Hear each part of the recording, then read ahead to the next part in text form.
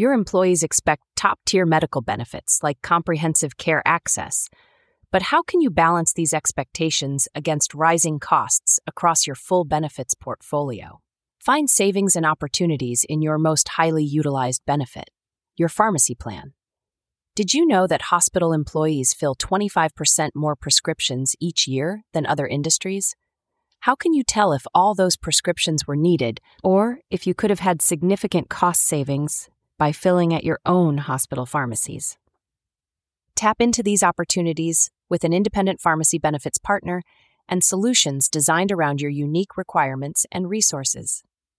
RX Benefits provides pharmacy benefit strategies, from expert advisory services to programs that leverage your hospital pharmacy's purchasing power, all while offering competitive benefits with award-winning customer service. We've been working with hospitals for over 15 years, and our clients range from rural and critical access hospitals to large health systems, with healthcare-specific solutions that make the most of hospital assets and dispensing capabilities. Visit us at employers.rxbenefits.com or click the link in the show notes to learn how to boost your benefits with an optimized pharmacy plan.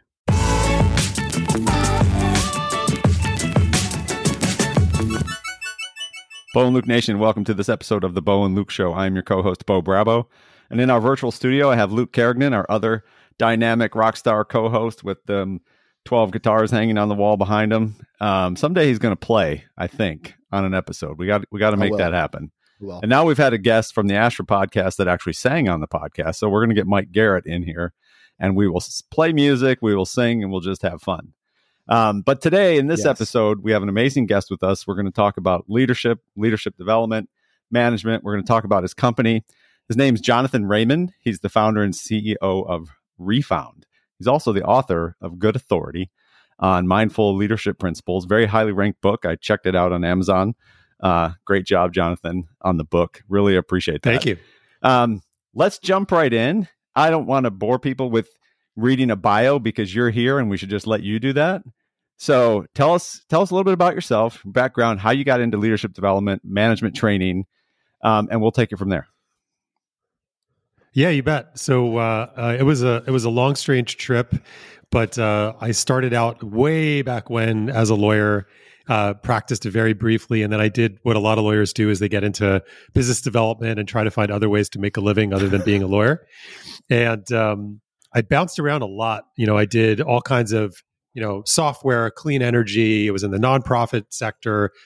All kinds of different industries. But what I was really passionate about was the personal development and spiritual development side of my life. And so that was mostly where my energy was. That's where my heart was. And about 12 years ago, I had the opportunity to take over a company that was in the business coaching space. I didn't know the first thing about business coaching, but I knew a lot about personal development and I knew a lot about business.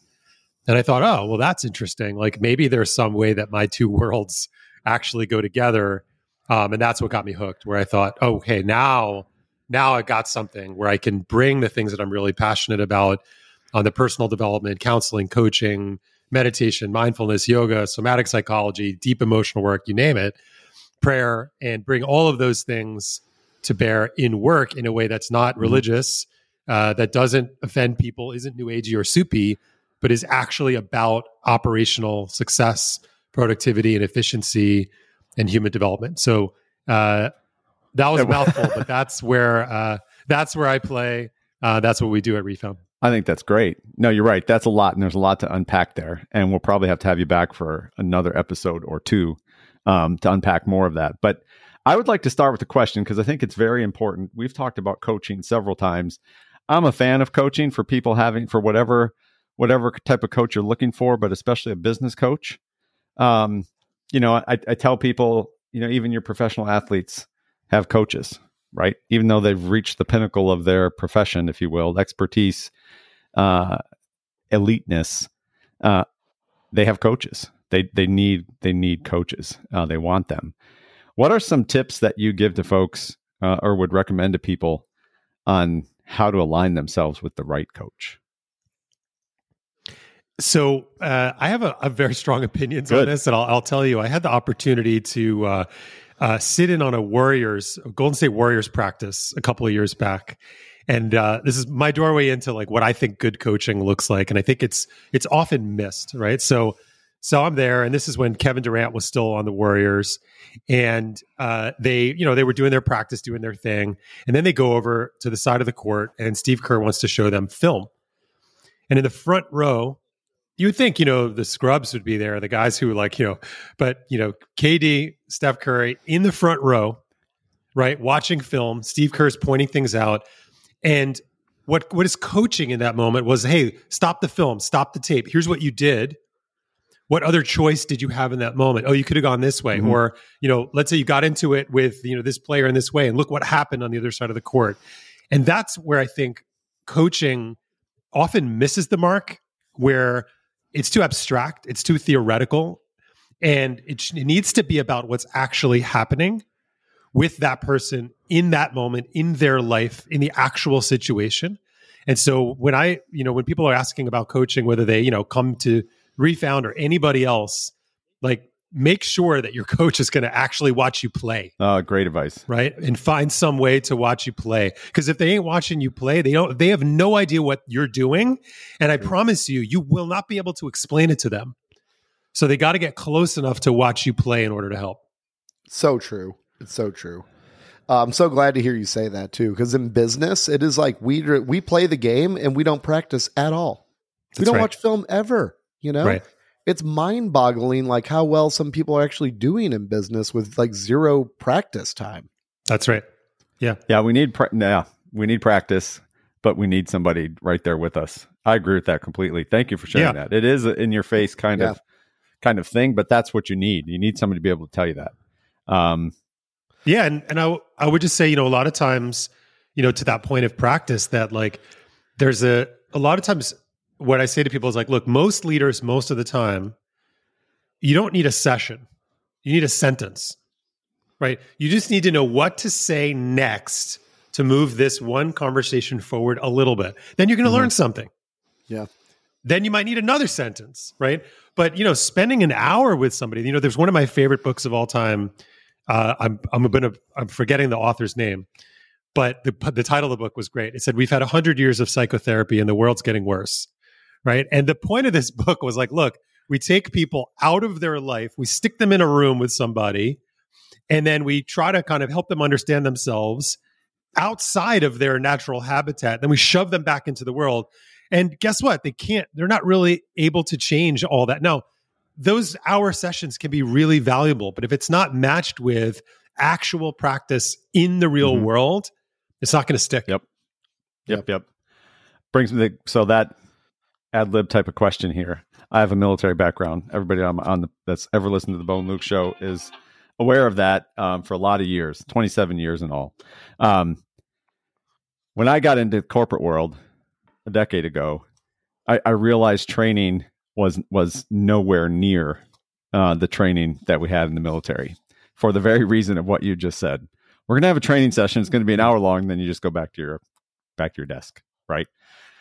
2 weeks later, nobody even remembered that they had the training 2 weeks prior, right? Vice, what you're talking about, we did it all the time over my military career, and it's called it battle-focused training, right? As real as possible when we are training, we're in the environment. So you can learn, it sticks, and you just continue to build upon that. How do you help companies in the corporate world actually deliver training through Refound that's realistic, that will stick? Yeah. So we've gone through a really substantial pivot in the last 6 months where we've shifted to an AI-based solution, and it's not to the exclusion of human intervention coaches and advisors. But what I've found, and I know we're very early. It's like we're not even in the first inning of AI. But what it is able to do to provide contextualized, nuanced insight into a moment, and to actually have a manager, have a leader, have a frontline operator actually describe a situation. And we've trained AI based on our methodology and our practice to actually give advice in that moment. What we're finding is we're able to get so much closer to that sort of that battle ready, kind of environment where it's like, tell me exactly what's going on. It's sort of like a simulation, right? And we've never been able to really do that in the sort of close quarters of management. And so that's what we're starting to pilot that with our clients right now. And again, it's not to the exclusion of the human intervention, but we're finding some really interesting use cases for AI to be able to do that. And that is that in the world of leadership development or manager development specifically? Gotcha. Yeah. That's fascinating. Yeah. So we still do like they're still onboarding. People still need to learn the ideas. They still need that hour training, right? But instead of just going hour, like, okay, you got an hour training. Well, let's just keep doing that or let's forget about it. How do you sustain that? How do you create an environment for practice? So there's multiple ingredients. We could probably spend a day talking about all the ingredients, but in general, I think there's a nice hybrid between an advisor that you trust, someone who's credible, who has ideas that make sense, right, relative to the business or what you're trying to accomplish. And in our case, an AI platform that allows you to sustain and actually practice. And a lot of times, the reason why managers and leaders don't do this stuff, there's like 37,000 books on leadership on Amazon. But the reason why people don't do this stuff is they're ashamed. They're embarrassed. They've been in their career maybe 10 years, 20 years, maybe 30 years, and they don't want to admit, I actually don't know how to do this. I don't know how to have this conversation. Yeah. So they don't. It goes badly, right? And there isn't really a forum, or there aren't really forums for people to feel safe enough. Yeah. Right. To be able to say, actually, this person has this going on. They told me this thing. This is what happened over the last couple of weeks. This is how they're feeling about their job. This is all the, torque on our team. This is what's happening with our customers. Like, how would I even fathom, addressing this situation? I have no idea. Yeah. Well, let me just go back to my inbox and I'll just check off things and, I'll do things that look like work. That's super interesting. I have a question for both of you, and I kind of want you both to pile on with this because Jonathan, your background is going to be good, and Bo, your military and White House background is going to crush this this question. I've been dealing with this at work lately, and here's what's happening: is the leaders have all the authority and none of the information, and the individual contributors, the folks on the front line, have all the information and none of the authority. As you can imagine, decisions are being made that are totally out of context. Like shit just gets messed up and goes sideways, right, guys? Right. What can we do? Like in my position, I'm an individual contributor, and I hate pointing fingers. What can I do, or what can the folks that are in the front lines do to close that gap? And because I imagine it goes with like commander's intent and stuff in the military. Guys, just pile on this one. Yeah.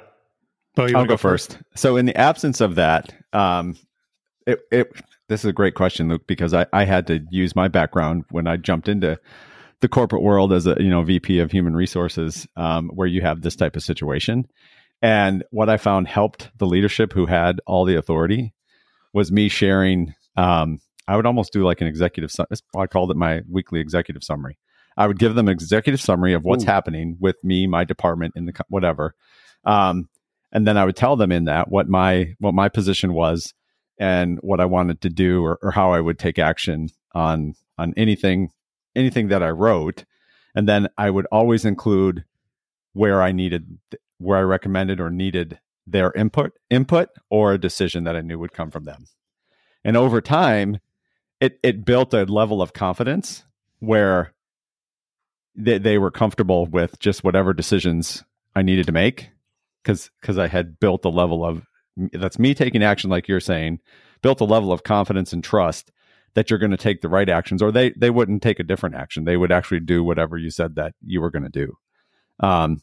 So much better. Yeah, and you get to that point. On the other side of that, when I was at the White House and traveling with President Bush or President Obama, out on the road, I had, as the comms officer in charge of a trip or a team leading a specific trip, the command had already relinquished full authority as the one on the ground representing the organization. So all decisions that needed to be made on the ground, I had the authority to make those decisions. And that was them already having the trust and confidence. You've been trained, you know what you're doing. You have the utter responsibility and accountability for yourself, your actions, your team. Yeah, and you execute it accordingly. Jonathan? I love that. Yeah. Love it. I got two for you, Luke, and I'll build on. I'll make my first one building on that. So there's a framework that we built with one of our clients that is called Control, Influence, and Gravity. And one of the ways that that plays out is it's really about it's basically similar to what Bo is talking about, where if you create a framework, you say, hey, individual contributor, right? So Luke, here's what's within your control. You define those things, right? Here's where you have information and you have control. Then influence, here's where you don't have control, but you have the ability to influence. It's these type of things. It's these type of situations, right? And then there's the other situations where it's like you don't have control and you probably can't even influence. It's like gravity to you, right? It just is. It doesn't mean you don't have an opinion. Doesn't mean you don't necessarily want something to change about that thing. But you have to relate to it as gravity. And so just the act of outlining those things, here's where you have control, here's where you have influence, and here's where it's gravity. Or here's where you can another way of saying it is you could advocate, but don't let yourself get bent out of shape if that doesn't change, because that's just in another domain of the organization. So that can be a helpful framework for people to do the thing that I'm going to describe next. So you described a scenario, very, very common, right? And I don't know your organization. I don't know these people. But my question question to you is, have you or anybody named the problem in exactly the way you just named it for us to them? Oh, heck no. Right? Absolutely not. And I don't think anyone does, right? Right. So that's where we have a whole framework called the accountability dial, because that, it's how do I approach? I don't have the authority. I've got all this information. I don't have the authority. What do I do? Right. And so before what most people do, and this is the mistake, is they say, oh, if they're going to take a risk, they just go they just ram their way through the door and smash their head in the process. Yeah. What I want people to do instead is I want them to go to a manager and say, hey, I've noticed something about the way we operate. Are you open to a discussion? Let's assume you have a manager with an open mind. It's like, yeah, tell me what's on your mind. Say, I feel like a lot of the time we have this kind of split in the organization where the folks on the front lines, we have a ton of information, but we don't have the authority. But a lot of times we feel like at the executive level, you guys have all the authority, but not necessarily all or even a lot of the information. And I see all this misalignment that gets created as a result. Does it look like that way to you? So good. I love it. Guys, I've been writing this down. I'm going to run these plays. Yeah, you should. And it's and then, look, and if nobody picks you up on that, well, then it's a crap place to work and you don't want to be there, right? Fair. Yep. But you're going to find some willing buyers for that who say oh, you're right. I think you're right. I think I've seen that too. Let's work together on that. How do we understand each other differently? That makes sense. Of course, that would be the case. Thank you, Luke, so much for raising it. Hey, let's talk about that. I want to go talk about that with someone. I'll come back to you.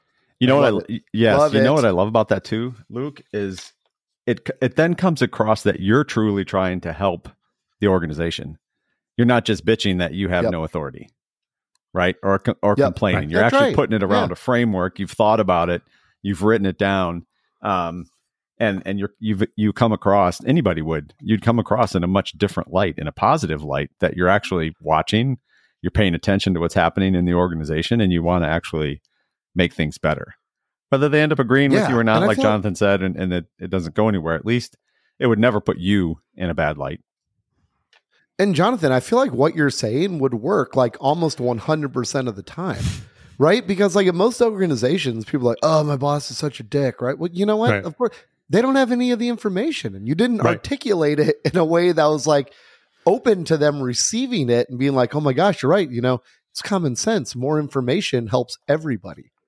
Right? Yeah, but then you putting labels on people, just for no reason, where it's just, we're both going in our own lanes. Yeah. And you think about if you just think about that dynamic, like you said, no one has taken that step.